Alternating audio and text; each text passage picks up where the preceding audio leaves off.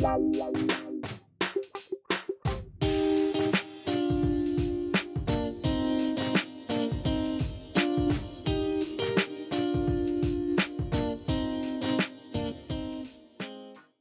it going, everybody? Welcome back to the Bored and Browsing Podcast. I am your host, Danny, and just like my lingering depression and anxiety, I am joined by Samson and Sean.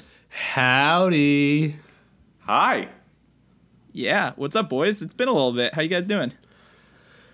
You know. I mean, yeah. How has these next few weeks of quarantine been treating you, at least in compared to, like, the first few?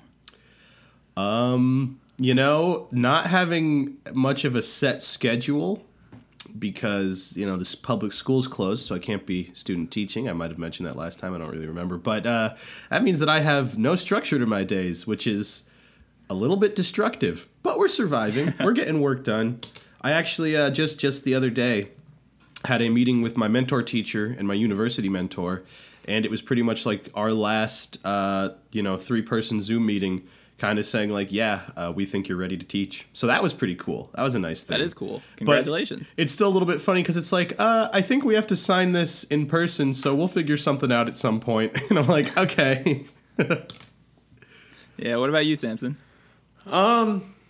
It's been going okay. I've been like trying to give myself things to do every day. I'm doing some writing, and I'm trying to watch one movie every day to try to improve my writing.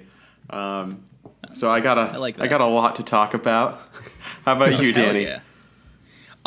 Honestly, it's kind of hilarious, but I've just been playing a lot of like day-to-day life kind of simulators. Because I've been playing an insane amount of Animal Crossing, which is all like based on day-to-day, where there's set activities for each day, and then like that kind of thing. And then I've been playing Persona 5 Royal, which I wound up buying because I'm just sitting alone at home, so I was like, fuck it. But that game is also like every single day you have limited activities to do, and you're following a schedule as this person goes through school. So I guess I'm trying to put structure and scheduling in my life, but only doing it through video games. Nice. So, yeah. But all right, why don't we get started with some news? So for this week, I discovered that the show Dead to Me is coming back for a second season. And not only is it coming back for a second season, that second season is airing on May 8th. So if you don't know the show, it's Christina Applegate and Linda Cardellini. The two of them have to go to like grief counseling for deaths that have happened in their lives and become really fast friends and just wind up living this weird entangled tale of like one person connected to the other person's life and previous experiences and is now having like direct consequences in what's going on in their current lives, and everything that's been happening because of this grief is connected to the other one. So it's just like the two of them are weaving in and out of their current lives and have also caused issues in the past because of their actions. So it's a super funny show. I really do recommend it. Cool. Yeah. That sounds pretty good. No, it like I was initially skeptical, but Christina Applegate's seriousness combined with Linda Cardellini's I'm gonna be a hippie and also like so freaking nervous about everything it's a great dynamic. So I really like the two actresses. They're doing a great job. Definitely recommend checking it out, and check out the second season on May 8th. Next bit of news. So Ant-Man 3 has found its writer, which is Jeff Loveness, who is the writer for Rick and Morty. Really? Or one of the writers of Rick and Morty. Huh. Yeah. Okay. So, I mean, I really like the first two Ant-Mans. I don't know how you guys feel about Ant-Man. I liked the first one a lot, and I thought the second one was not so great. Okay. Yeah, I loved the first enjoyed one. it. Why didn't you like the second one? Because I really like the second one, too. My biggest thing with the second one was that it felt as if they were like, oh, here's this... Well, it felt like they had a couple characters that they were like, wow, this character's been here the whole time. And I was like, no, they haven't. Then they were like, no. This character has a lot of backstory, trust me. And then so a lot of the conflict in it didn't feel very important to me, you know? Like, it just, I was kind of like, I haven't seen any of these characters, the antagonists at least, the ant agonists. Stop. Stop this. I haven't seen any of these antagonists before, so I don't have much of a connection to them. So this conflict doesn't feel quite as important, I guess. Okay. That makes sense. I felt like the pacing was really bizarre, and the stakes they brought in, like Sean said, were really strange because of the way they introduced characters that like had never been there, but they're like, oh, this character goes way back. It's like, oh, this is my old partner who I talk about all the time. Yeah. Yeah. Okay. Like I'm a big rival with, and it's like, wait, hold up. Okay, Yeah, so and, like- I get that then. Yeah, I feel like they used like exposition instead of like actual scenes to build relationships. You know what I'm saying? They Yeah. expositioned away character relationships, Okay. which isn't great. Well, because I know from the comics that Bill Foster is like has been Hank Pym's partner in the past, and he actually became a superhero called Goliath. So I guess because I know comics, I understood why they kind of yada yada some of the backstory. But I guess from someone who doesn't understand Ant-Man comics or hasn't read them, it makes a lot more sense. Yeah. But okay, yeah, I'm still disappointed in the fact that they shoehorned the Quantum Verse in at like the end of the first movie, and then they made it the central plot, and then it became like the core plot for how anything got done in Endgame.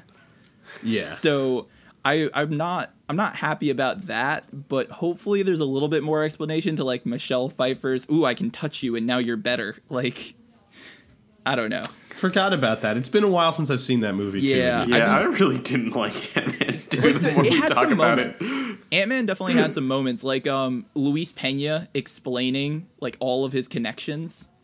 Oh yeah. That was the best part of the movie for sure. And I thought Giant Yeah. Man was pretty fun. Yeah, well, I'll give the fight scenes I think are always pretty interesting. Yeah. In the Ant-Man movies, and so I'm Yeah. definitely looking forward to more in the third. Sorry, Samson, I didn't mean to cut you off. No, there. you're good. I was gonna say what hurt me the most about Ant-Man was I really love Walton Goggins, and I can't believe that like he finally got into a Marvel movie and he played a villain, which is super cool, and they just completely wasted the opportunity. Like he's Yeah. such a good actor, and I feel like they completely wasted their opportunity to do something cool with Walton Goggins. Yeah, there was I have to definitely a remember who that moment is. where I remembered like, oh yeah, this is the C plot that's currently going on. Like, why is this still a thing that's happening in the movie? Yeah. And that's also what I got confused. Like it was just like so convoluted. And Oh, again, that just like guy. pacing. Yeah. Yeah, I don't know if you've ever seen Vice Principals. I know I never shut up about Danny No. McBride, Yeah, I have but seen like Vice Principals. he's so goddamn good in Vice Principals, and he's really great in The Hateful Eight too, if you've ever seen that. But he's just such a talented actor, and he plays like unlikable characters so well in such a likable way or sympathetic way that like I feel like they just made him one of the most generic villains I've ever seen in a superhero movie before, and just kind of threw him to the side. Yeah, well, Which sucked. I mean, they didn't even give his character like a big name in the comics. Like he doesn't correlate to anyone actually important in the Marvel universe. I think he was just meant to be like a fake kind of side villain. But I get what you're saying. Actually, the more you guys are talking about, the more I'm like realizing the grievances with this movie, which is unfortunate. But I still think it had a lot of Sorry, really Danny. good parts to it. Like, I love size changing. I think everything they did with size changing in both movies was executed very well. And you know, I should clarify that while I didn't think Ant-Man and the Wasp was a particularly great movie, I did enjoy it. That's, I think, something that I don't want to misrepresent, I suppose. That I definitely still, I would say that overall I enjoyed Ant-Man and the Wasp. Yeah. Because I also think that coming into Ant-Man 2, I wasn't really expecting, you know, something of huge, utter importance or like something particularly meaningful. Yeah. Because it was, you know, it was kind of like, you know, Ant-Man 1 sort of existed as kind of, sort of existed as kind of really dumb lead up to that sentence. Ant-Man 1 sort of stood apart from the rest of the Marvel movies it was kind of just to get him in there for Civil War. And so I was expecting something like that again for Ant-Man and the Wasp, which it kind of was, because it was kind of supposed to be like, as you said, the introduction to the Quantumverse, or whatever the specific name for it is. No, it was Quantumverse. Gotcha. Yeah. No, I agree with that. I think Ant-Man's a very lighthearted character, especially Scott Lang. Hank Pym's a more serious character. Like, in the comics, he beat his wife, and that's like a major plot point for him, where he gets kicked out of the Avengers because of it, creates Ultron, and then his life just really goes downhill from there. So yeah, I could see how creating a homicidal murder bot would maybe contribute to some some downfall. Which also makes it more interesting that they used Ultron so early and as a product of Tony Stark and Bruce Banner rather than Hank Pym. Because I guess they like had these two established characters and wanted to give some villain qualities to Iron Man before they broke off for Civil War. Sorry about that. We had to do a quick cut just to kind of change our recording situation. Samson was lagging out, so we switched over to a different voice chat. Hey. But yeah, he's back. We're going to give our final thoughts on Ant-Man and Marvel, and then we're just going to cut to the next bit of news because we talked on this for a little bit. My final thoughts, Ant-Man is a fun character. I'm curious what they're going to do for the third movie. I think it's weird that they replaced Robert Downey Jr. with Hank Pym, but then again, if they don't want to do physical beatings, makes a lot of sense why they put in that character instead. So they shoehorn alcoholism instead of abusing family members. But yeah, I liked Ant-Man. I liked Ant-Man 2. I think they're good movies, and they're really fun. So yeah. Yeah, on my end, it was a little too close to the mic there, but I thought Ant-Man, I liked Ant-Man 1 a lot, and I thought it was a pretty good movie. Ant-Man 2, Ant-Man and the Wasp, I thought was enjoyable, but not necessarily the best movie. I think it was one of the weaker Marvel movies in terms of plot and pacing, perhaps. But still, definitely something I enjoyed watching, and I think that most Marvel fans would enjoy it too. Maybe not the one to choose, though, if you're not big into the MCU. Yeah, I highly recommend Ant-Man 1. Great superhero heist movie. Oh, yeah. I'd say watch Ant-Man and the Wasp and form your own opinion. I do have to admit, part of the reason I might hate it is because I had MoviePass, and I went to see it in the theaters with MoviePass, and MoviePass crashed the day I went to see it, and I had to pay $15 to see it instead of seeing it for free. So I'm still salty, and that could play a part in why I hate that movie so much. So watch it, form your own opinion. I miss MoviePass. MoviePass was so much fun to have. I was seeing movies constantly that summer. Yeah, I saw everything that came out, even if I didn't want to see it. Yeah, because it was a waste of money not to go to the movies. I miss MoviePass so much. It was weird. All right, but moving on, next bit of news. So Kevin Smith was talking about some of his scrapped projects that he was going to work on for Disney+. And one of the one that actually really stood out to me was the Kingdom Keepers. So I don't know if you've ever heard of this book series, but basically what it was is 5 or 6 kids were created as holographic animatronics in the Disney parks, right? So Disney spent a bunch of holographic technology to make them as guides for the park for guest experiences. So you can hire the animatronic guide, and it would take you around the park and give explanations, and it was super really cool stuff. However, the side effect of that was at night when these characters went to bed, they accidentally got transported to their holographic bodies and were in the parks at night, only to discover that every single creature comes alive at night. So it's kind of very vaguely like Disney Westworld. I was going to say it's closer to Night at the Museum. I was thinking Five Nights at Freddy's, so...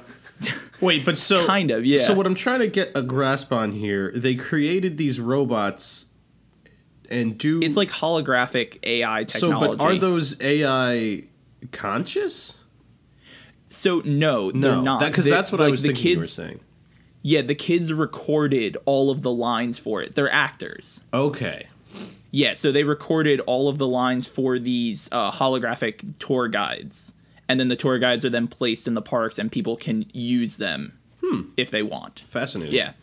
So when they come alive at night, they realize like all this crazy shit is happening, and like the park, like they need help to take down Maleficent, who of course is the huge big bad of all of Disney apparently. Naturally.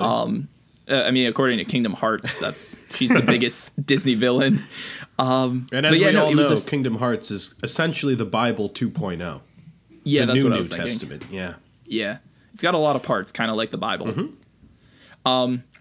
But yeah, it was just super interesting that they were doing this series because it was a book series I loved, and that because it was like you have to film in the parks to do this, right? Like a core part of this movie is that you are going on the rides and you are experiencing everything in Disney World. And because of, I gotta pause mine because my parents just came home and the alarm's going off. Let me start over. So the core part of these movies is that you are in the parks, right? You are in Disney World, experiencing it at night with all these characters, with all of the Disney characters in the park. So because of how expensive it would have been to film and how much they would have lost business at Disney World, the monetary cost of this project was ridiculous. They had to scrap it, even though like Kevin Smith, this was his passion project. He was really working on it for a long time. It was a great script. They scrapped it, which actually made way for all of the Marvel TV shows coming to Disney Plus and The Mandalorian. Wow. So that's how big a budget that show was going to have. Damn. Yeah. You know, it's pretty cool, though. It makes a lot of... I really see why it was canceled, though, because, yeah, having to film things at the Disney parks, like, as you said, that must have cost... It would have been crazy to do that. Not only that, but it had to be at night. Yeah, and then if it wasn't... Because the AI didn't take over during the day. Ooh, and then if it wasn't super successful, oh my god. That would have been a nightmare. It's also like it's not a terribly popular book series. Yeah, I've never heard of it. Enough people know about it, but it's not like a Hunger Games level book or a Harry Potter level book. Like you're not going to draw in the same amount of crowd as you would for like Marvel and Star Wars TV shows. Yeah. It is interesting though that like Kevin Smith said there's a chance they could eventually come back to it, but I don't know. I'm glad they at least had it on their radar because it was a series I would have loved to have seen. Yeah, that sounds like it would have been pretty interesting, but, you know, I definitely understand why they couldn't do it. Yeah.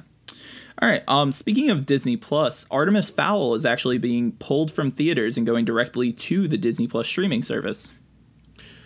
Now, is that because of expected commercial failure, or is that because they think it's a better move for Disney Plus? That's what I'm wondering. They being Disney, I suppose. I think it's due to the coronavirus. Oh, gotcha. Yeah, I think the movie was supposed to either come out or is coming out pretty soon, and they decided it would be better to put it in a different spot or like air it in a different time. So is this the first one, the first Artemis Fowl movie to be made? Yes, Yeah. I think so. I remember hearing about this a while ago, but then not hearing anything about it for a while, so I couldn't remember if that was hearing about like a first movie or if that was hearing about this movie that's only now happening. I read the Artemis Fowl books a lot, but I don't remember them well enough to be necessarily hype about this, you know. Yeah, I remember the books, but I didn't really enjoy them that much, honestly. I remember liking the first one, but it's not up there as like my like whoa, like oh my god, thank goodness they're remaking that or making that into a movie, you know. So maybe like actually though, come to think of it, if it's just on Disney Plus, I don't think I would have seen it in theaters. So maybe I'll actually watch it if it's on Disney Plus. Not that I have Disney Plus, but you know, like my roommate do. My roommate do. That what they say. They think it don't be like it is. But it do. No, I think it was a combination of Corona's causing major issues for theaters. I was reading a statistic that said last March, so March of 2019, movies all across the world made about $209 trillion in March. This year in March, they made 5,000. Oh, that's bad. Yeah, that's really bad. So that's like major releases were coming out, and now none of that money's going anywhere. Yeah, I mean, I'm not surprised because the first week in March, at least around here, was pretty normal still. There was starting to be that sense of like, well, maybe we should start doing things differently. Yeah. But so they really, I guess there was only that first week, because by the second week, that's when people were starting to be like, oh, wait a minute, this is here now. This is like starting to spread, at least in the Northeast, because other parts of the country, it's, a delayed timeline or a different timeline. So that probably wasn't exactly the same for them. But I can't say I'm surprised, but but it's no. it's my thoughts are they're using this as a test method, right? So if they put Artemis Fowl on their service and it does well, it gets a lot of views, they're going to start moving more of their movies onto the streaming service, like directly instead of going to theaters. Because right now, no one is going to be spending money at movie theaters. And I honestly believe that when quarantine is over, they're not even going to head to movie theaters first because of how much like people need to save money and how high the unemployment rate currently is. So I think this is a test run to see whether or not people will tune into it. Also, they might want to try and charge some money for it. Like you have to pay a premium to see a movie that would have been out in theaters, but now it's on our service. So you pay like an extra $5 and you get to watch the movie, kind of like iTunes. Who knows? I think they should do something like that though, because a lot of people did work on this, and that way they can make some of their money back. Yeah, I was about to say, because I don't see how they could possibly make their money back otherwise, because it's not getting that. There's no additional payment for being on Disney Plus as opposed to being in the movie theater where there's ticket sales and that. Is that wait? What else did movies make money from? Ticket sales? Oh, and like DVD sales, concessions as well. Concessions is the major money. Well, I'm talking about the movies themselves, not the movie theater. Well, marketing, advertising, putting up posters. Oh yeah, that's another thing that's going to be a trouble. You can't like do toy sales when nobody's leaving the house. So yeah, that's a good point. All the Artemis Fowl action figures are probably going to go pretty unpurchased. All 8 of them. Yeah. It's just like him in a different pose for each one. There we go. It's collector's edition, Danny. The Artemis Fowl collector's edition. Gotta collect them all. Oh, jeez. Samson, what are your thoughts on this? I'm kind of torn. Like, I'm pretty big on like things being released in theaters. I know I've talked about this before, so I won't go too into it, but like I just love that feeling of watching a movie with other people and like on that big screen. But I get that like for what's going on right now, this is probably kind of necessary. And I'm torn because I'm so stingy. I would be kind of mad if I was paying for Disney Plus and they were like, pay $5 to see, Mulan, live action Mulan, because it would have been in theaters. But at the same time, like, I do think that, like, the people that worked on this movie, like, deserve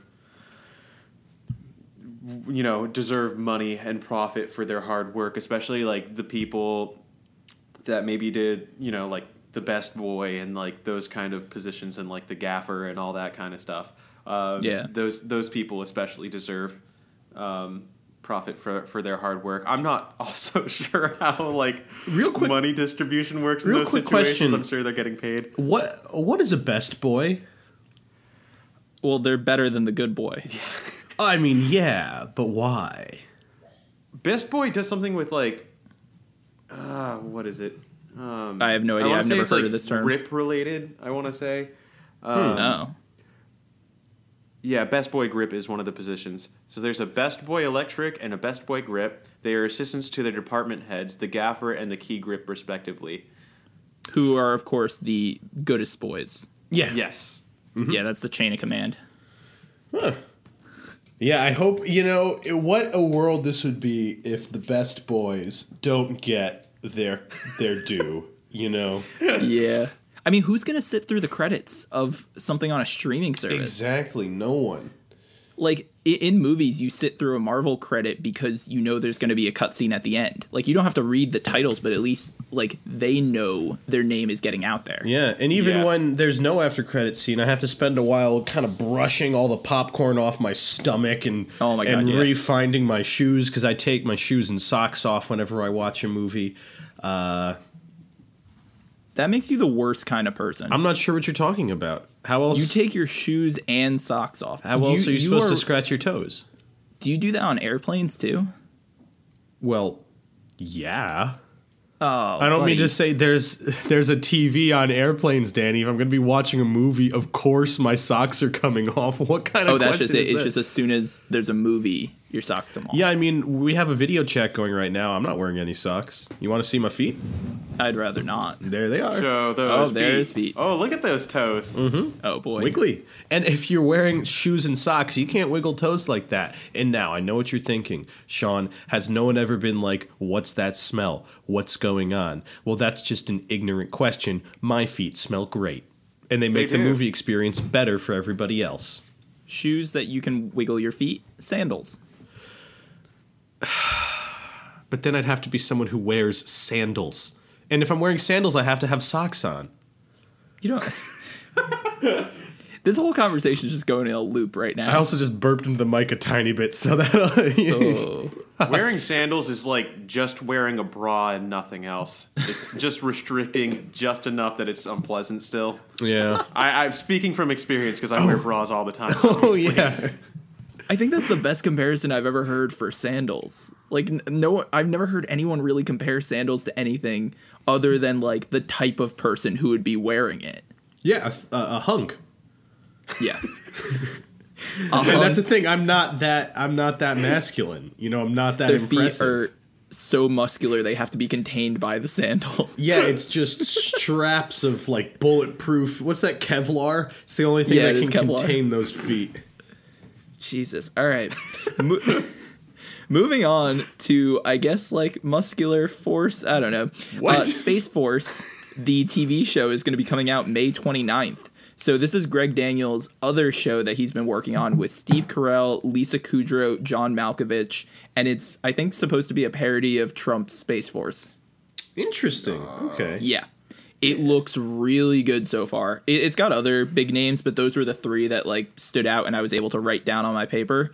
But it looks really, really good. I'm very excited for this show. That sounds pretty entertaining. I love Steve Carell, so you know. Yeah. I'm What's here it for- premiering on? It's going to be premiering on Netflix. Oh, hell yeah. Okay. Interesting. Gotcha. Yeah. When did you say that was again? It's going to be May 29th. That's my birthday. Oh my God. Wow. What a special time for a special boy. So now while I'm sitting alone in my apartment, I can have someone to have celebrate my birthday with, and it's going to be Steve Carell and John Malkovich and the other person you named. Lisa Kudrow. I don't know who that is. She played Phoebe on Friends. Oh, never watched Friends. Wait, you never watched Friends? No, why watch something that describes an experience you'll never have? Danny, feel how like- do you like Friends?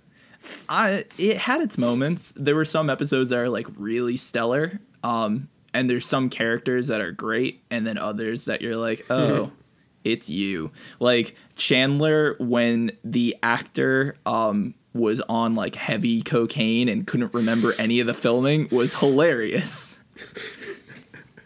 I feel like most people wouldn't put that as a high point of the show. Well, that like you can tell like when he started gaining weight because he stopped doing cocaine. Oh, wait, so this is a do cocaine PSA?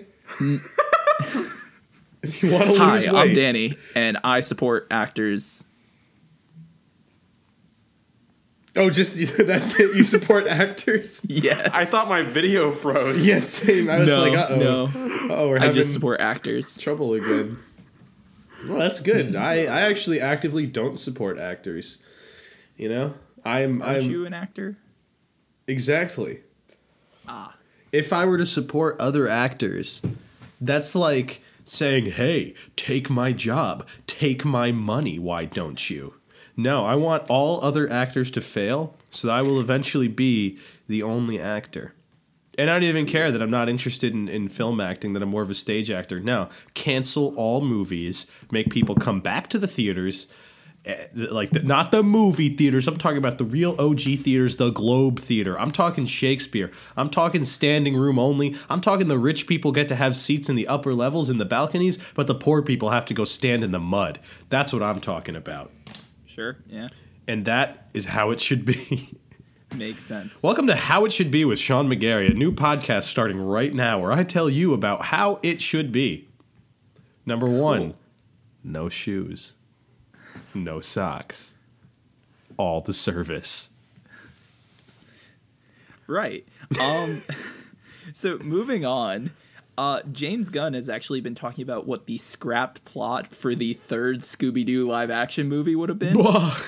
Hell yeah. So I don't know if you guys have seen the live-action Scooby-Doo. It's fucking hilarious. They were me and my sister's favorite movies growing up. Oh my god. We'd watch them over and over again. First off, didn't realize until pretty recently it was written by James Gunn. Neither did I, yeah. Makes it so much better. And then second, this plot that he's describing is ridiculous. The Mystery Inc. gang are hired by a town in Scotland who complain they're being plagued by monsters, but we discover throughout the film the monsters are actually the victims, and Scooby and Shaggy have to come to terms with their own prejudices and narrow belief system. Oh no. What? And that is word for Wow. word from James Gunn what the plot would have been for the third live-action Scooby-Doo That would have movie. been so much better than the second one. Oh my god. Oh my god! See, I like the second one is like so good. I love Scooby-Doo 2: Monsters Unleashed so much more than the first one. Like, Wait, I is feel the second double check? Is the second one the one where they're at the island? No, that's the first one. That's the first one? Oh my Yeah, that's god. the Yeah, first wait, one. I They take it start off back. strong. The island one is weird. Oh, yeah. I love Monsters Unleashed one where they bring up back all the monsters though. Yeah. That movie's like perfect. And I think that could have been better than I think that could have been better than Scooby-Doo 2. I thought when you were describing it, I thought you were going to say that they go to Scotland to find the monsters, but find that the monsters are actually just Scottish people that no one can understand. I mean, technically they are. Oh, yeah, they could. Oh my god. Yeah, who would have expected that that Scooby-Doo 3, directed by James Gunn, was actually going to be about prejudice? Yeah. They should do a Logan-style reboot of the series. Oh my god. And still make that. I mean, they still have a ton of TV shows for it. That's true. They use a lot of the actors and stuff still too, right? Yeah. So I actually it was like 2 years ago at this point, but my roommates and I, we were just kind of browsing YouTube, went down one of those spirals. Were you also bored? Yeah, we were bored and browsing YouTube. And we went down one of those spirals and we started watching, and it's literally a compilation. It's like 5 full videos, like in total, maybe about 2 hours long, where it just highlights all of the moments in the newer Scooby-Doo TV show which focus on Daphne and Fred's relationship. All right. And it's 2 hours of it, and some of the stuff that Fred says in the beginning is unbelievably hilarious. They ask like what are like his 2 loves, and it's like traps, and Daphne's like, anything else? Making more traps. It's just like I forgot about that being a thing in the newer series, that Fred is essentially sexually attracted to traps. Yeah, big time. He also which I know has other meanings, which if anything makes it more entertaining to me. He does another moment where he looks at his wrist. He's like, "Oh, look at the time. I need to go," and runs off. And Daphne's like, "You're not wearing a watch." Oh, no, that's a strong move. That's an alpha move. You know, he proposes to her. There's a whole plot in Sorry, it what? where Fred proposes to Daphne, and their parents are heavily against it because they're still in high school. Yeah, you know, that makes... Which Scooby-Doo spinoff is this? Monsters, This is like Inc.? the newest series. I think it was airing in like 2008 onwards. Oh, that one. Yeah. Okay. Although I don't think it's the newest anymore. They Might have made another one. They make so many, it's kind of tough to keep track. Fred is such an underrated character in He Scooby-Doo. really is. Like, he's so easy to overlook because he's so vanilla, but he's so vanilla that it becomes really great. All I'm saying is they should bring back the ascot. Absolutely. Did they take away the ascot? No, I just mean as a style choice in general for most people. Hell yeah. It definitely is interesting though, looking back at the original Scooby-Doo in the 70s, Oh yeah. because you can see why Shaggy and Scooby.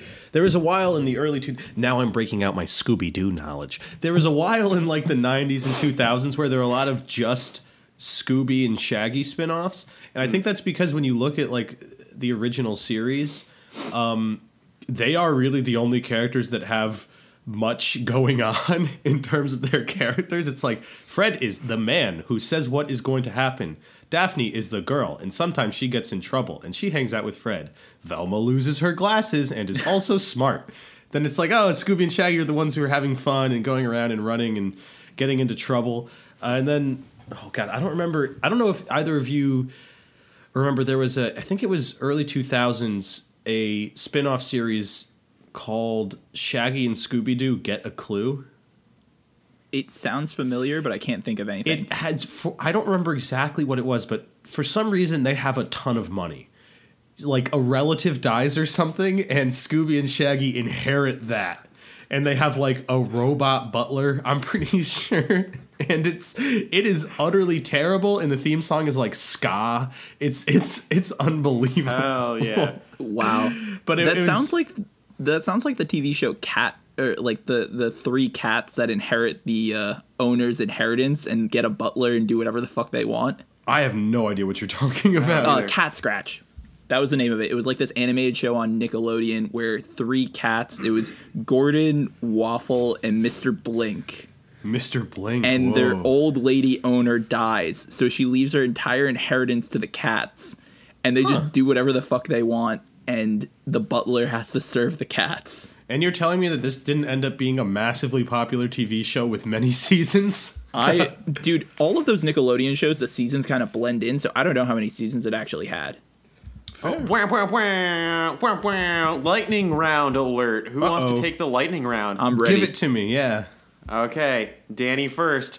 Rank from least to most hot the mystery whatever crew. What are they called? Mystery Incorporated. Mystery Incorporated gang. Oh my God, from Sam. Scooby-Doo. Are we talking about like the live action? No, cartoon, original cartoon. Oh, I don't remember what they each look like in the original. Oh, I'm ready to cartoon. go. If you need some time to Yeah, think, Danny. for it. Sean, you go first. So I'm doing least to Least most. to most Least to hot. most. Easy. Super easy. I'm going to get some... well, no. Least Shaggy. Sorry. Whatever they got going on with his hair there, weird. Next. All right, picking Shaggy below a dog. All right. Yeah, Sean. I'd hold your comments to yourself for now, Samson. This... Anyway, next. Again, I'm going to get some haters for this. Velma. You might be thinking, that doesn't make any sense. But when she takes her glasses off, her eyes are like tiny black dots, soulless voids. Can't do that. Still hotter than Shaggy, though. Next, Daphne. Then after that, Fred. Yeah. Which, okay, of course, I got my list. I which think of I course, figured it out. Danny, I'm not done yet. There's one left. There's the Wait, number there's- one spot. Oh, There's the number one spot, Danny. Scooby-Doo.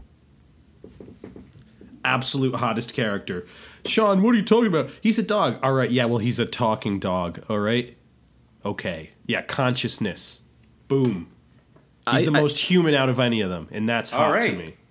So we learned to keep your Great Danes away from Sean. If they can talk, I love all the gags in the live action Scooby-Doo where he's in heels. Like, it happens way more often than you expect. You think I'm not considering that in my ranking? Yeah, No, I assumed you I were. am. Yeah. All right, I figured out my list. Scooby's going last for sure. I'm not a furry. And then I think I gotta go Shaggy above Scooby, and then Daphne, then Velma. I like Velma's look. I like Velma's look above Daphne, and then Fred, of course, number one.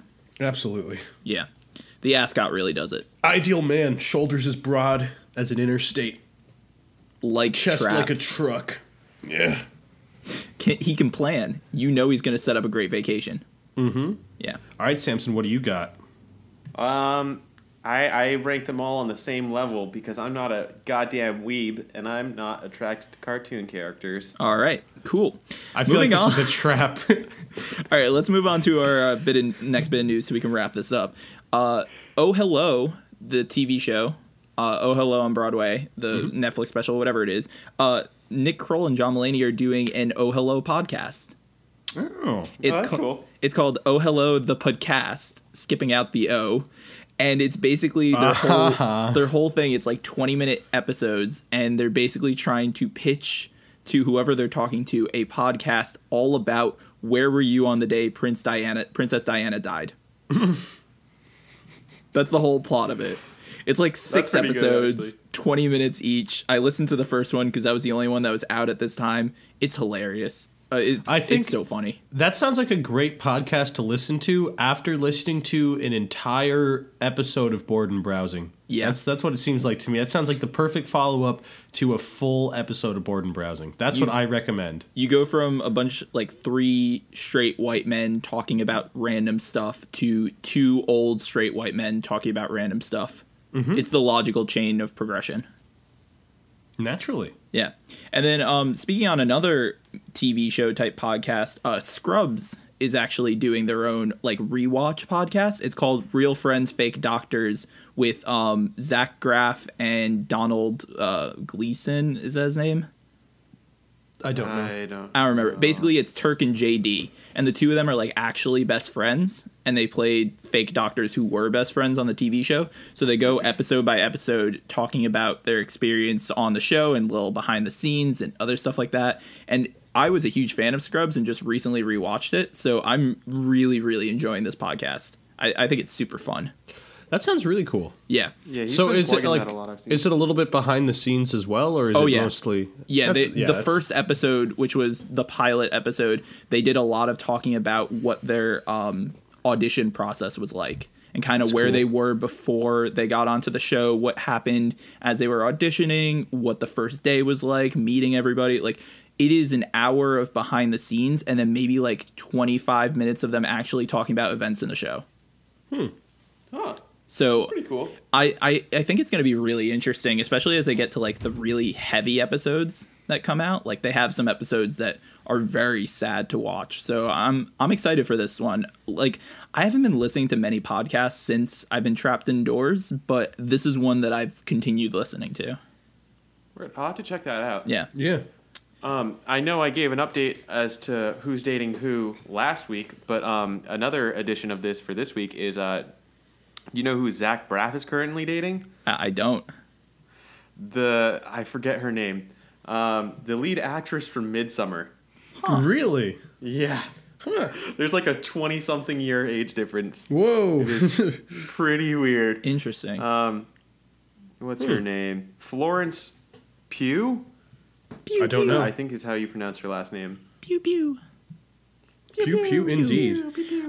Speaking of relationships, I don't know if you guys have heard of the Johnny Depp Amber Heard divorce issues that have been going on lately. Yeah. So that finally kind of rounded out. Basically, they discovered through numerous investigations that Amber Heard was the one who was physically and sexually abusing Johnny Depp. And she's now losing all of her movies, including Aquaman 2. She's not going to be in that one. So I got nothing on this. Just good for them for finding out who was actually responsible for the turmoil going on in their lives. But yeah, she's crazy. Makes me feel bad for Johnny Depp, you know. Yeah, 'Cause- like he wasn't standing up for himself. He was just taking it, and like I'm glad he's not having to deal with that anymore. Yeah. Yeah, he hasn't been in anything for a while, has he? He was in the most recent Pirates of the Caribbean, but he's always in Pirates of the Caribbean. Yeah. I know they're doing a reboot with him Really? still as Johnny Depp. Would you As mean- him still as Jack Sparrow. Johnny Depp is introduced as Johnny Depp into the pirates world. Captain Johnny Depp has a ring to it. Captain Johnny Depp does have a ring to it. Yeah, they just reboot the series with Johnny Depp playing himself as the captain of a pirate ship. Yeah. Johnny Depp gets sent back in time to, God, what time was that? 1800s? 1700s? They were still discovering things and a lot of piracy. Yeah, like mermaids. Yeah. Those just kind of fell under the radar that's right. after It was around the 1800s. Well, they were hunted into extinction, Oh, is unfortunately. that what that was? Yeah. Okay. It's just like the dodos, pretty much.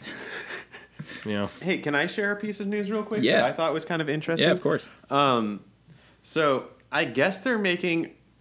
I don't know how I feel about this, but they're making the story of Joe Exotic, the Tiger King, into a miniseries, and Kate McKinnon is slated to play Carol Baskin. Yeah, I heard about Really? that. Yes. I still haven't seen Tiger King, and I don't know if I want to. I forgot that Tiger King is one of the things I've watched. Tiger King, you should watch it. It's really good. Yeah. Yeah, it's unbelievable, frankly. Samson was right. He was talking about it last time. I think that it was sometimes difficult to forget that you weren't watching something made up because it was that absurd. All right. All right. If you guys are both recommending it, I'll give it a shot. Yeah. So, all right. Let me finish up news. Robin Hood. You know the animated Robin Hood. They're getting a live action / CG remake. Because clearly all the most recent live action Robin Hoods have done so fucking well for the company. Man, the last live action Robin Hood was one of the most ridiculous things bad. I've ever seen. Did either of you watch it? Yeah, I watched it. It was bad. Yeah. The entire opening scene where they're playing the Crusades as if they're like a modern war is one of the most absurd things I've ever seen. Yeah. Like, oh my god, they've got a Gatling crossbow up in the tower. We have to go flank around and then hit them with a trebuchet airstrike. It's ridiculous. Here, the flare arrow. We'll tell them where to launch. Like, come on. All I gotta know is with this Robin Hood live action CG remake, are they putting all of the like Jungle Book-esque animals into it and having them do live action quote unquote for Robin Hood, or is it just going to be people playing the animals again and they're just doing a live action people Robin Hood? I don't know. I from what I've seen is there's been a lot of jokes about how this is going to be a formative experience for some group of children because of like the weird furry like aspect of like the original. I think the plan, to my knowledge, is to do anthropomorphic animals. Wow.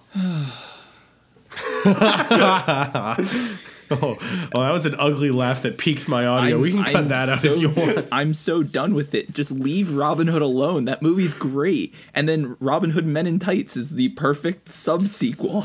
Well, you know what's actually better than that movie? I don't. A whole ton of money. Very true, yeah. So last two bits of news. Louisiana, the state, when they were calling in people for their lockdown quarantine, used the purge siren. I heard about this, yeah. Which is hilarious. Like, and they had to apologize. Oh, they had to publicly apologize. I'm so curious what that must have been like. I would have been terrified. Like, do you think they did the announcements with it too? They're like, "This is your lock purge." Lock purge? I don't know. No, I think I saw some video of it, and it was just like police cars driving around, going like. I'm not gonna no imitate the purge noise more. All right, let me give it another try.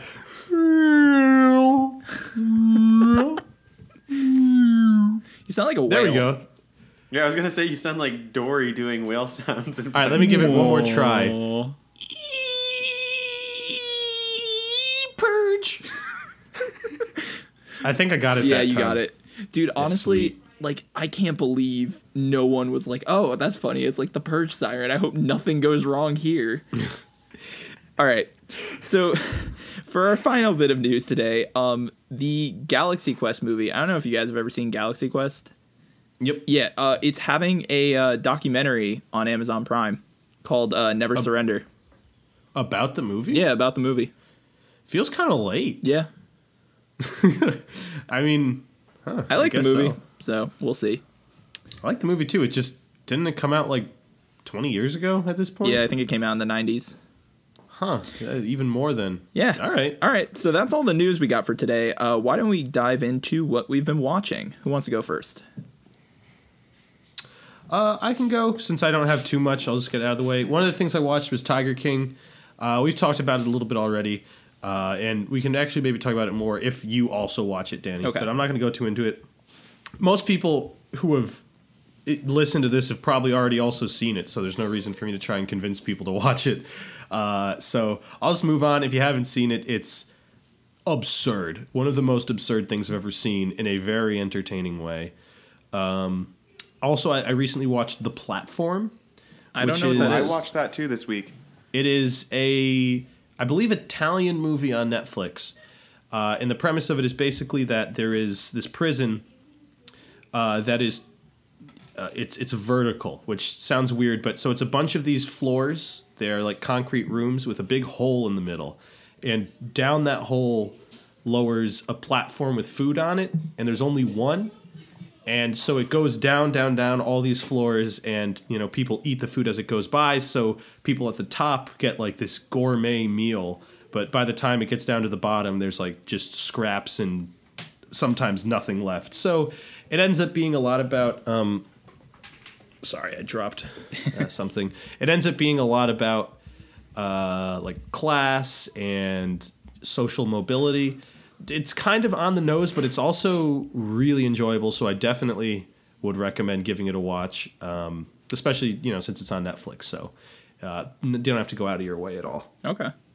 Then there was something else that I watched. Oh, I recently rewatched Harry Potter and the Prisoner of Azkaban. That movie I love. It's so good. It's the best one. Honestly, I Yeah. think it might be. It's been a while since I've watched all of them recently, so I don't feel necessarily like I can definitively say that it's my favorite, but oh man, that movie freaked me out. I saw it in theaters as a child, and young Sean was not quite ready for the concept of Dementors. It was a bit too, and the idea of getting your soul removed. Yeah. I was like, ah! I do think it's But kind of definitely- interesting how they world build, like, from the first movie onwards, right? Because the first movie, everything is new. So you're just kind of learning the ins and out. The second one goes into, like, the lore of Hogwarts. So you learn about, like, the different heads of house and the hidden chamber secrets. The third one starts branching out, and you're learning more about, like, the villains and the, like, where's the place that they go to in the beginning? Like, the place in Diagon Alley where he meets up with Fudge, whatever. Oh, yeah. I don't remember the name of it off the Oh, the top of Leaky my head. Cauldron. The Leaky Cauldron? Yeah. So it's, like, starting to build up, like, England, Diagon Alley, and then the fourth one, you get the other school, so you learn, like, oh, it's not just them learning magic. And then the fifth one, it's, like, very heavy on, like, the dark side of not the Force. The Force? No, the dark side Uh-oh. of magic, and same with the sixth one, which goes more into like relationships, and then but it's so cool how the world building goes, and I think the third movie is the perfect balance of still learning about new things because you got like the hippogriff and time travel and all that, and then also building the world because you have Sirius Black and Azkaban, and you have the polymorph. No, not the polymorph. The people who can turn into animals. What's the name of them? Oh, it's not Animorphs. I know it's not Animorphs, but That's what I all wanted to say too. Gosh, I can't remember the name of it Yeah. right now. I keep just thinking Polyjuice potion because you said polymorph, but that's the potion. Yeah, and it's got obviously. the Marauders map and Hogsmeade. Like, there's so much in that movie that is fantastic. Also, like structurally, it's just such a good story. Oh, yeah. I just feel like it's so structurally sound. I think it's the best story out of any of them. Yeah. One of my roommates, I think, was telling me that it kind of generated its own theory of time travel. Not, in a scientific way in any way, but as an idea of like how time travel can work, in that it's sort of centered around not seeing yourself, but you can still influence your own actions as long as you're unaware of them. Yeah. That may have existed beforehand, but Back to the Future. Harry Potter. Well, Back to the Future had that weird "I'm disappearing from a picture" thing. Yeah, but I thought that was because he was like seeing himself. No, it wasn't. I'm thinking of a different movie. No, yeah. And he doesn't interact with himself. Yeah. He interacts with his parents. He almost gets a little too smoochy with his mom there, but Right. But anyway, yeah, and it's a really tight, well-paced movie that it keeps the beats coming really fast, and definitely is one of the cleanest time travel movies I've ever seen. Which is weird to think of a Harry Potter movie as a time travel movie, but it is. I also love how they never touch on it again, and it's never used again. Yeah. Like, oh yeah, we're just gonna save 2 lives and never any others ever again. We can stop Voldemort from rising, but no, we're just not going to. Apparently, somewhere in the books they explain it a little bit, but it's still, very much like this is a plot convenience thing rather than something that actually makes perhaps sense. I totally forgot. Time travel is a central plot point in The Cursed Child. Is it really? Yeah, the play that J.K. Rowling created for the son of Harry and the son of Draco. Huh. I totally forgot about that. Yeah, like the whole thing is that I still gotta read that. It's a good book. I actually saw the play of it, which is what the book is. It's like taken, like every single stage direction is put into the book. It's literally like they took the script and put it into a novel. Interesting. But I read it, or I didn't read it. I saw the play. It's a 2-night experience. Like they can't do it in one night because of how much detail is there. And it had one of the coolest visual effects that I've ever seen in a show. Like, I don't know how they did it, but they made an entire wall like shake and kind of vibrate as like waves do. And I've never seen any production of any kind do something similar that's not a movie. That's wild. Yeah, it was amazing. Okay, so Sean, is there anything else that you saw? That's pretty much the majority of it. Yeah. Okay. I'll also talk about my list because it was pretty short too. Watch Community, or I am watching Community. I'm up to it's so good. I'm up to halfway through season 5, which is the farthest I've ever watched because I stopped. I've never watched season 4 until recently, and I never watched any episode aside from the one where Donald Glover leaves. Like the 2 episodes, like the Pierce's funeral and Donald Glover leaving. Those were the 2 I watched in season 5. But oh my god, I forgot how incredible this show is. Spoilers! I did not know that Pierce died. Oh, sorry. That was just him being written out of the show because they didn't like Chevy Chase. It wasn't like a central plot point. It was more like, oh yeah, Pierce is dead. Pierce isn't coming back on stage because we don't like Chevy Chase and don't want him in the show. How do we explain that? It sucks. So that, it wasn't like. Yeah. Sorry. Yeah, no, I was just gonna say, it like sucks that he was so hard to work with because I think Pierce is like one of the most interesting characters in that show, and I feel like it was probably like Chevy Chase's like perfect character because from stories I've heard about Chevy Chase, I don't think that character's. I think that character is almost like a caricature of Chevy Chase without intending to be one. So you mean racist, sexist, and an asshole? Yes. If like he like came back to SNL, I think in like the 90s and like was like basically like told everybody that they weren't scathing enough and like is like made some joke about like some skinny like writer in the writer's room having AIDS and like this kind of stuff. Ooh. It's like he's very much a product of a different time, and I'm not saying that in a way that like I mean like it's okay because he's from a different time. I mean like he never grew as a person, and he holds it against other people for not being as like offensive as he is. He's a weird guy. Yeah. But yeah, so it wasn't like that they like killed him off in the show. It was just more they had to explain it, and the easiest explanation was that he's dead. Okay. That makes sense. So he like stopped showing up in anything in season 5, and they did his departure was really early on into season 5. And then over time he just stops getting as many plot points. Okay. So they slowly like worked his way out of the show. It wasn't like a major spoiler. It's just Chevy Chase left the show at this point. Okay. Do you mind Yeah. if we work through the timeline of that show together real quick, in the sense that, like, so first 3 seasons, Dan Harmon's like running the show, yes. right? And then he's so the gone first 3 for- seasons, it's Dan Harmon, the Russo brothers, and Dino Stephanopoulos, Okay. who is the guy who plays Starburns. Okay. Yeah, so it's the 4 of them working very heavily together on this show, and it is an incredible first 3 seasons. I think the second season is its peak, Yeah, I remember. and then like really the third liking that season one. has episodes that are really great. And then what happened was Dino left, which is why they killed they killed off the Starburns Yeah. character. So he left the show. Dan Harmon got pushed out of the show. Mm-hmm. The Russo brothers had already left at that point because they were working on, I think, Arrested Development Okay. was the project they were working on. Or they might have been working on it concurrently and then chose to go somewhere else. Don't know exactly what happened with them. But Dan Harmon gets pushed out by the network. He isn't there with them when they make season 4. Mm-hmm.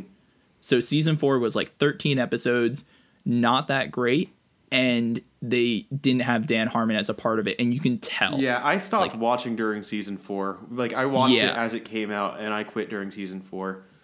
Yeah. So there was a lot of like fan backlash about the show, and they clearly saw in the ratings. They were able to make an agreement with Dan Harmon. He came back for the 5th season. And then it gets- So did Dino Stephanopoulos. He also came back. Okay, and then season 6 is the Yahoo season. Yeah, right? season 6. So NBC, who I think was the one that was airing Yeah, Community. it was. Yeah, they dropped the show. It got picked up by Yahoo in an attempt to make a streaming service. And it had a singular season, which I haven't watched, so I don't know how it is. But it was apparently not great enough to continue, or the Yahoo service died. But the whole like quote that's been going on in the show for years is like 6 seasons in a movie. Yeah. So there's still a lot of like fan petitions to get Community a movie, which they might do. Like a lot of people have expressed interest in doing it, including the actors, Dan Harmon, the Russo brothers. Like Yeah. a lot of people want to work on this project again. But that's essentially the timeline of Community. Okay, cool. Yeah. But the show is fucking incredible. Like the first 3 seasons are beautiful. They're I so love the way good. they're written. There's so many lines in there that I didn't even remember as being hilarious. Like there's a part where Joel McHale, his character is trying to convince Donald Glover's character to start up football again, and he's explaining he's a disgraced lawyer, Joel McHale. He's explaining how he drives past the courtroom because every day he wants to go back to the court. And Donald Glover's just looking at him. And he's like, so do you get what I'm saying? And Donald Glover's like, yeah, so you want me to become a lawyer. All right, got it. And it's like, no, that's not. And also like all the Troy and Abed moments Yeah. and like the cold endings. Oh, those are stellar. The characters are just like so well designed, and like Yeah. it's such a treat. Like when you haven't seen when a character hasn't gotten an arc in a few episodes, and you get like a huge, like if you haven't had an Abed arc in a few episodes, and you get an Abed arc, or like you Yeah. can really apply that to any character, and it's so exciting because they're all so distinct, and it's just so fun to watch them in any given situation. Yeah, There's no I would bad say this is character. a show. Yeah, there is no bad character. Like they are bad people at times, but there is no bad character or poorly written character. Yeah. I think the other interesting part is all of the characters are very heavy tropes. Yep. Right. So you like that is even their character description. Like you've got the asshole ex-lawyer, you have the activist female love interest, you have like the nerdy film guy who's super meta. Like all of their character tropes are who they are, but it doesn't feel like they're cliches. Mm-hmm. It's just each character is so beautifully written and ties in with the other ones, and they all have great chemistry with each other. I think the whole cast works phenomenally with each other, and it blends them so well that you don't even realize like how much has been going on in a single episode. Yeah. Yeah, it's Also, the Dean too. Oh my god, the Dean's Dean great. is Jim hilarious. Rash is the Dean. Yeah, He's he's so great. good. But yeah, no, I highly recommend this show, and after rewatching it, still continue to highly recommend it. At least the first three seasons. I really got to watch it. Yeah, dude, it's on Netflix. Watching it without commercials is so nice. Yeah, so that's one of the shows I've been watching a lot. I've been watching Last Man on Earth. Oh, how is that? The Will Forte show. It's not great. The first episode I think is really funny, where it's just Will Forte doing whatever he wants with a post-apocalyptic beard, and then they start introducing like more characters, and the second season is definitely where the show peaks. But by this point in the fourth season, because I just figured I'd finish it up, I didn't really want to, but I'm just trying to get through it. At this point in the show, it's so heavy on family dynamics that it kind of takes away from the fact that they're the last people on Earth. So like the characters are like calling each other mom and like married and shit, and it's such a like family dynamic based show that it kind of lost what drew me into it initially. I think I watched just the first few episodes of that. When do you, off the top of your head, remember when it aired first? I don't. No, but I feel like I remember watching the beginning of it, and then definitely as more characters started getting introduced, I was like, hey, wait a second. Like, yeah, this isn't the last man on Earth. Well, that's the issue, right? You can't write a whole show with a single character. Yeah. Well, so, There's a limit to what you can I guess do. I shouldn't have been surprised, but at the same time, it definitely felt like, all right, this is it's going in a different direction. Well, the other thing is Will Forte's character is such a horrible person in the first season that like the whole second season is him trying to redeem himself and building back up those relationships, which is why it's so good. Gotcha. So there's just like a lot of great moments. Will Forte in particular has some really funny lines in the second and third season. But overall, it's not a great show, and I really don't recommend it. Noted. Yeah. Last two things, Dave, the TV show, it's holding up. It's really good still, and now I do recommend it a lot. Like, I really am enjoying it a significant amount. I think the issue is it's still going to be compared to Atlanta, and it always will be compared to Atlanta because Atlanta was one of the first that did what this niche genre of a rapper trying to make a career is. But it's good. Dave is really good, and I really do recommend it. Hell yeah, I'll have to check that out. I have been interested. Yeah. So I'll probably try to check that out in the next week. And then the final thing I watched Harley Quinn Birds of Prey. Oh. How'd you like it? It was trash. It was actually terrible, and I'm so confused at where the good ratings came from. See, I didn't... I hadn't heard anything about... all I heard about it was that it was not great. Yeah. And so I'm curious... I'm curious what... I mean, I assumed it wasn't going to be very good just because they were trying to build off of anything that Suicide Squad set up, which is such a mistake. But yeah. So what about it was so wrong, you know? Because I've heard nothing. Harley Quinn attempted to become Deadpool. There was fourth wall breaks. There's you know how in the first Deadpool movie you start hearing the story of him and then he like goes back to a week ago and then it leads back up to the bridge. Yeah. They tried to mimic that kind of storytelling but did too many cuts back. So in the beginning it's all over the place. Then it's finally they're doing a bit of dynamic with Margot Robbie and this kid, and that's really good. Like that's definitely the best part of the movie is their two relationship. But it's a sloppy movie. The characters are rushed. They're shoehorned together for literally no reason. The villain has a plot that's like okay and doesn't even need to be there. All I'm saying is the Harley Quinn TV show did what this movie could have done infinitely better. Even the plot for that TV show would have made a better movie for this, which is Harley Quinn breaks up with the Joker, starts her own crew, and tries to take over Gotham. Yeah. In this movie, it's like Harley Quinn breaks up with the Joker, has no life plan, is forced into doing a job, and then eventually there's a semi-crew that forms, but she's not even a part of it at the end. It's just like, what? Sounds perfect. Oh my god. And that's not even like spoilers. That's just the direction they want to take movies. They're like, we're going to make a Birds of Prey something at the end of this, but it's not with Harley Quinn. Weird. I'm just like, I don't know. It was just a terrible movie. And I guess I can see why people rated it highly because they're comparing it to other DC movies.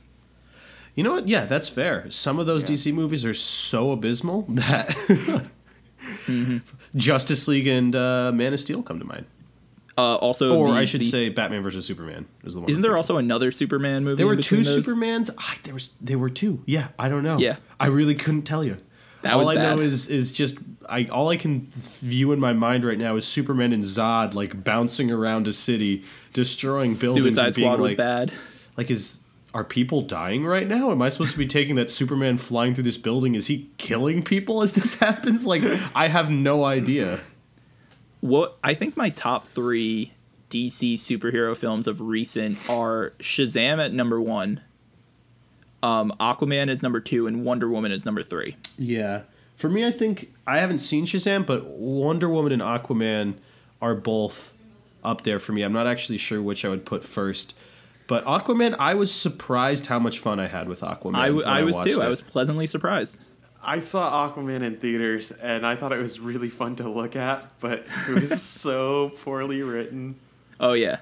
Well, that's not taking like I think we're not disagreeing with that point. It's just more like in terms of the other ones, it stands out. Yeah. And I have to say that the first fight scene between oh my god, I forget the mother's name. It's like his parents and just all the Atlantean guards that come to get him is crazy. Yeah. I think I just thought it used space really well. But again, visually quite stunning. Mm-hmm. Story definitely left a few things kind of like Yeah, I think I lost brain cells every time they said Ocean Master. Ocean Master. I also love man. The opening scene, and every time he like takes a step, you hear the guitar riff. It's like Yeah. He drops awful one-liner. It's it hurt. Also, very quickly before Samson gets to talk about his stuff, Shazam's a good movie. I had a lot of fun with it. It's got like a great family dynamic going on because they're all adopted. And it's like it shows on the foster program, and also Zach Levy does a phenomenal job as Shazam because he plays a 10 or whatever age the kid's supposed to be, like 14, 15-year-old in the body of an adult so beautifully. Like there's a childlike whimsy to Zach Levy's performance. I watched the first 5 minutes on HBO, and I just never got around to like watching more. But this that does make me want to keep watching it. Yeah, it's slow to start out, but as soon as he gets his powers, you're just like, oh, okay, all right, I see why people like this. Yeah. But yeah, Samson, what have you been watching? So I'll try to go kind of quick because I've watched a lot. To start, I watched they added Onward to Disney Plus. So I checked that out. I was really excited for it. I love fantasy. It was like pretty good, but there was just something lacking. There was for something like that so based around magic, it felt like it was really lacking that kind of Pixar magic to it. I felt like the story was a little bit bland. It's still a solid movie. I recommend checking it out. It's just like, especially like coming off of like Coco and Inside Out, like it looks really weak when you like put it side by side with Coco. Hot take. I didn't think Coco was that great. Really? I thought it was visually and musically stunning, but the story was eh. You are un poco loco, Danny. See, like, I don't cry at movies, and that movie made me cry. Like, I could probably count on, like, less than... I wouldn't even need all the fingers on one hand to count the movies that have made me cry, and that movie gets me every time. Yeah, Coco made me cry, too. I was shocked. Yeah, For once, I don't have a heart. Yeah. It's so good. That movie's great. Honestly, this sounds really, really corny, but I feel like a part of it is just that not as recently, I haven't made as much music, but there was a certain part of it that just like the joy of making music that made me think back to when I used to, play an instrument a lot more and be like, wow, yeah, like it feels really good to perform and, do something that you're passionate about, even if other people aren't supporting it, and even more enjoyable when they are supporting it. I don't know. I really enjoyed the part about talking about what it meant to be a musician. Not that I consider myself a musician, but like I don't know, that part just spoke to me in particular. Yeah. Okay.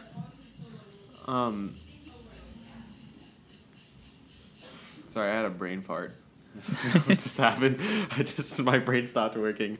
Yeah, and I feel like Coco really does have like that like element of magic and whimsy, and just like it makes you feel something. And I don't know, like I think the music's great, and it has a great message about like how music can connect and all of that stuff. And I love, the family stuff. I don't know. I always really like anything with ghosts for the most part too, or like spirits, and I thought that was a huge part of it for me. Just like everything, all of the elements play together for like a really huge emotional payoff. I feel like all the way through, and I feel like Onward tries to go for the same. Like the whole movie's about Chris Pratt is Tom Holland's older brother, and they're both elves, and they find out that their deceased father left them a magical staff to bring him back for one day. So far, what you're saying sounds no different than real life. Yeah. This sounds like my fan fiction, actually. And basically, they bring back they mess up the spell, and they only bring back the lower half of their dad from the waist down. Which, I mean, obviously is the part that matters the most. But like, I bet the mom approves. Yeah, right. So they go and they try to find another magical crystal so they can complete the spell. And it sounds like a really great premise, but there's just like something lacking. I'll move on though. I still recommend watching it. I enjoyed watching it. It's just, again, matched up against some of the more recent movies, it doesn't hold up necessarily. I heard the major issue was you can't make an attraction to a pair of pants. Yeah. Like it's tough to feel love for pants. Yeah, and I feel like they start off strong with like making you want this dad to come back, and eventually it's like I want to see him, but like they're not making me feel anything for this. Yeah, exactly. They're not making me feel anything for this pair of pants. But to move on, I also watched. There's this movie called The Goods. It's on Netflix. It's a comedy starring Jeremy Piven, who plays he's the head of a crew that gets called in to car dealerships when they need to move cars. And it stars Jeremy Piven. I always forget her name, but she is the sister that John C. Reilly has an affair with in Step Brothers. They're the brother's wife. She's part of the crew. Ving Rhames is another part of the crew, and so is David Koechner. So it's like the four of them, and then it also stars like Ed Helms. Is it Catherine Hahn? Yes, it's Catherine Hahn. Yeah. It also stars like a bunch of different people. Again, Ed Helms is in there for as a side character. Will Ferrell makes an appearance. Like it's produced by Will Ferrell and Adam McKay. Actually, it's a raunchy, hard R like a comedy, and it didn't get great reviews, but it made me laugh. I thought it was pretty funny and entertaining. Also, Ken Jeong's also in it, and so is Rob Riggle and Buster from Arrested Development's in it. Like, there's just like I'll stop name dropping, but if you're just looking for something funny and kind of mindless, I'd say watch it. Sean, do you know who Jeremy Piven is? Nope. Have you ever seen Entourage? Nope. All right, well, he's the agent in Entourage. Yeah, okay. It doesn't mean anything to me. He also has a whole movie about his son wanting to have a bar mitzvah. Oh. Yeah. Right, continue. Okay. So that's pretty good, and like the whole crux of the movie too is that like Jeremy Piven's character is like broken after some event that they refer to as Kirky. And it's like he's never been the same after Kirky. So it's like it's kind of fun in that sense. It's very like heightened melodrama in a comic way, which I really appreciate. I wasn't feeling claustrophobic enough, all pent up in my apartment, so I watched Room and had a panic attack. Nice. It's really good. It's really, really good. But, if you're feeling kind of cooped up, I would not recommend watching Room. It's also just stressful and upsetting on its own. But it's a beautiful, beautiful movie, and it's so well made. Brie Larson is incredible. Jacob Tremblay, is that how you say his name? No idea. He's amazing too. I know it came out like 4 years ago now, but it's so good. And the screenplay was actually adapted by the author of the book. It's one of the best book adaptations I've seen. I've never read the book, but I can say that like you can like it has the feel of like that kind of laid back style of novelistic writing, and that kind of pacing without it getting boring. It's just so well done. If you're just like looking for something that you know is going to be good, I recommend watching Room. Again, what'd you watch it on? That is on Netflix right now. Gotcha. Also, A24. Hey, Midsommar. Moving on, I'm gonna talk about real quick. I watched The Nice Guys. Oh, that's a good movie. It's really good. They added it to HBO now. It's about Russell Crowe, who is he basically beats up people for money. You can hire him to like rough somebody up if they're giving you a hard time, and he's an enforcer. He's an enforcer. And then also Ryan Gosling actually plays comic relief and emotes in this movie, which is really cool. He plays a really crappy private eye, and they kind of team up together to find this missing woman, and it's pretty funny. It's a great like action comedy, but primarily like a crime mystery. It's written by the dude who wrote Lethal Weapon and Kiss Kiss Bang Bang, which now I want to see because of this. I've never seen Kiss Kiss Bang Bang, but I hear they're similar vibes. It's highly underrated. Not enough people talk about how good this movie is, and it's really good. Yeah, I highly recommend it. I was thoroughly entertained the entire time.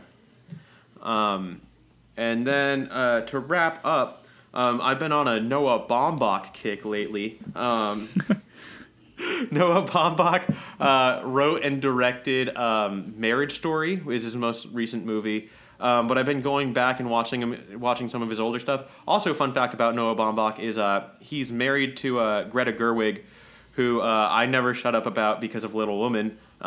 She adapted and directed Little Women. She also wrote and directed Lady Bird. I know her.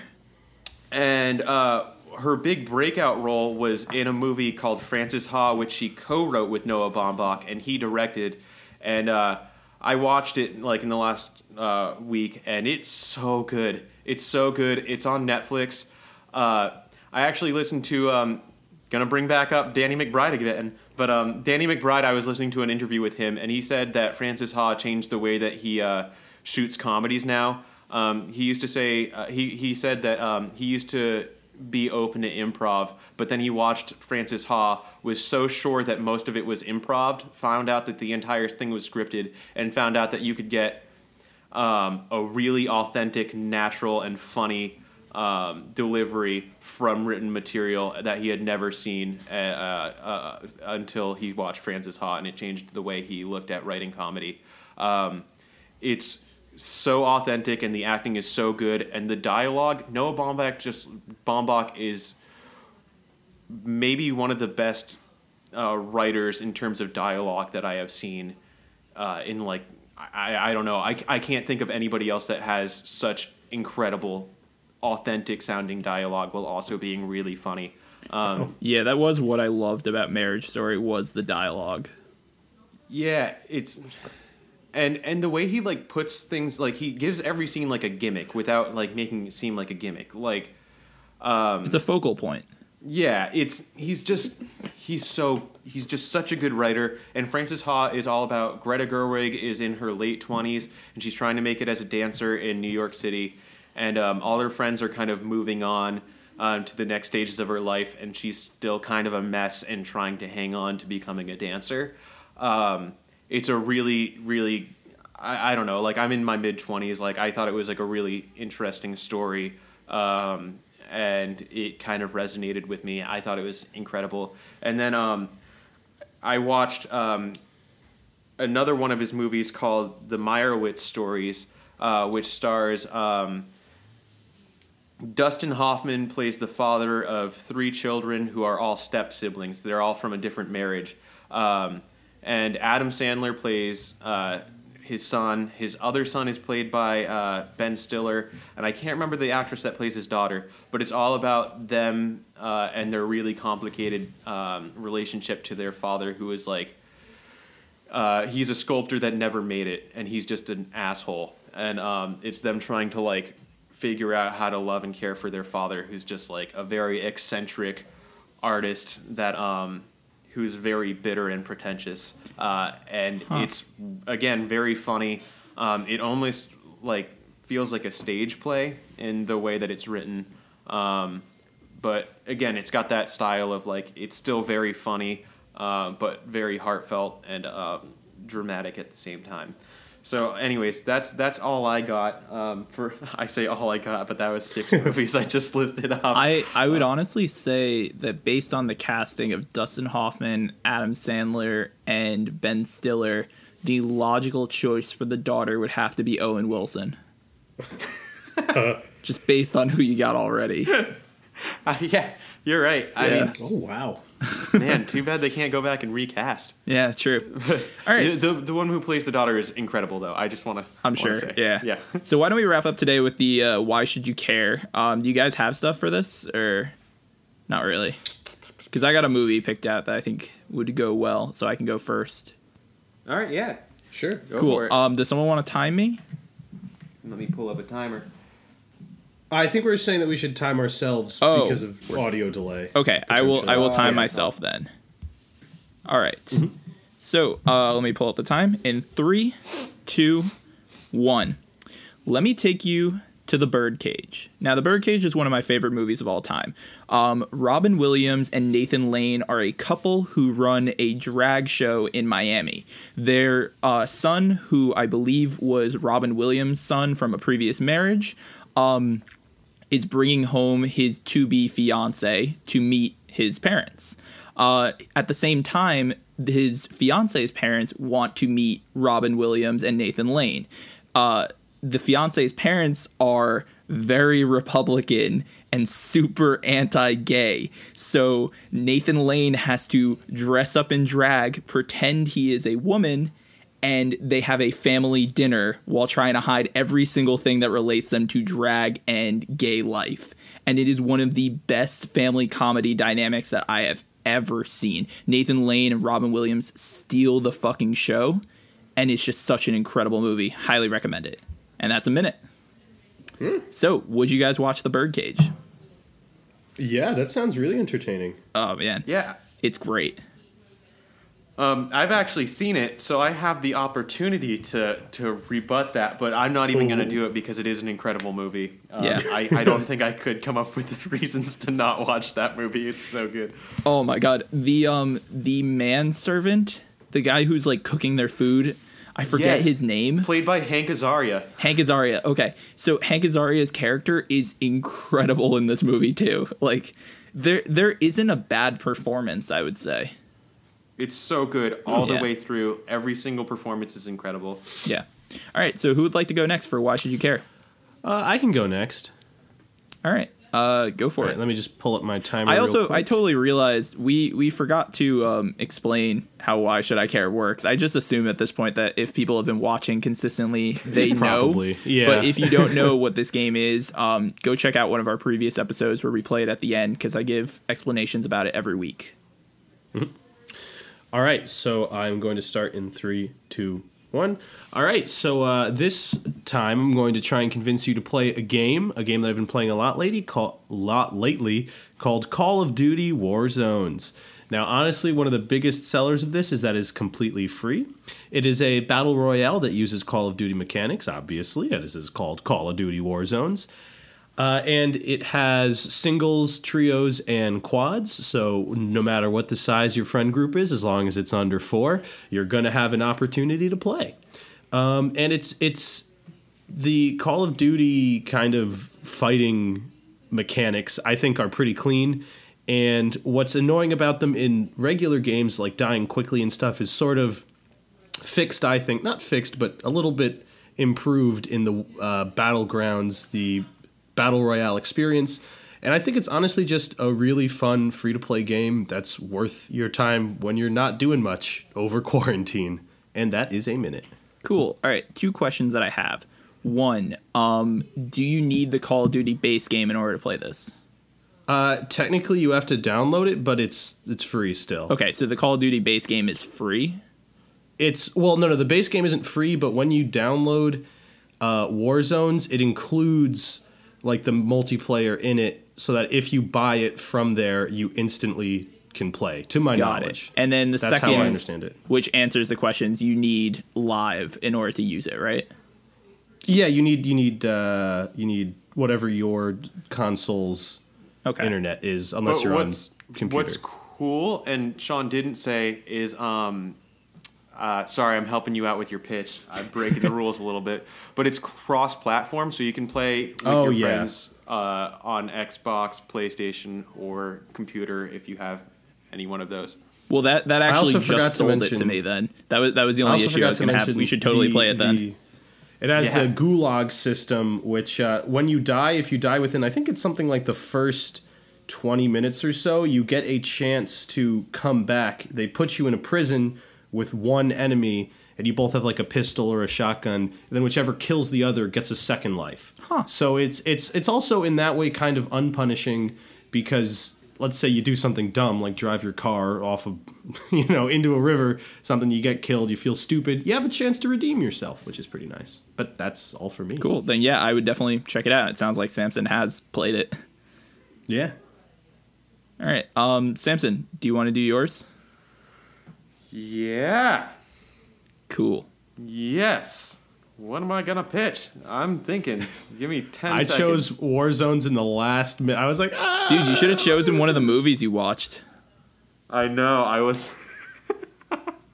I watched another movie. Okay, let's do it. It's going to be bizarre, but let's do it.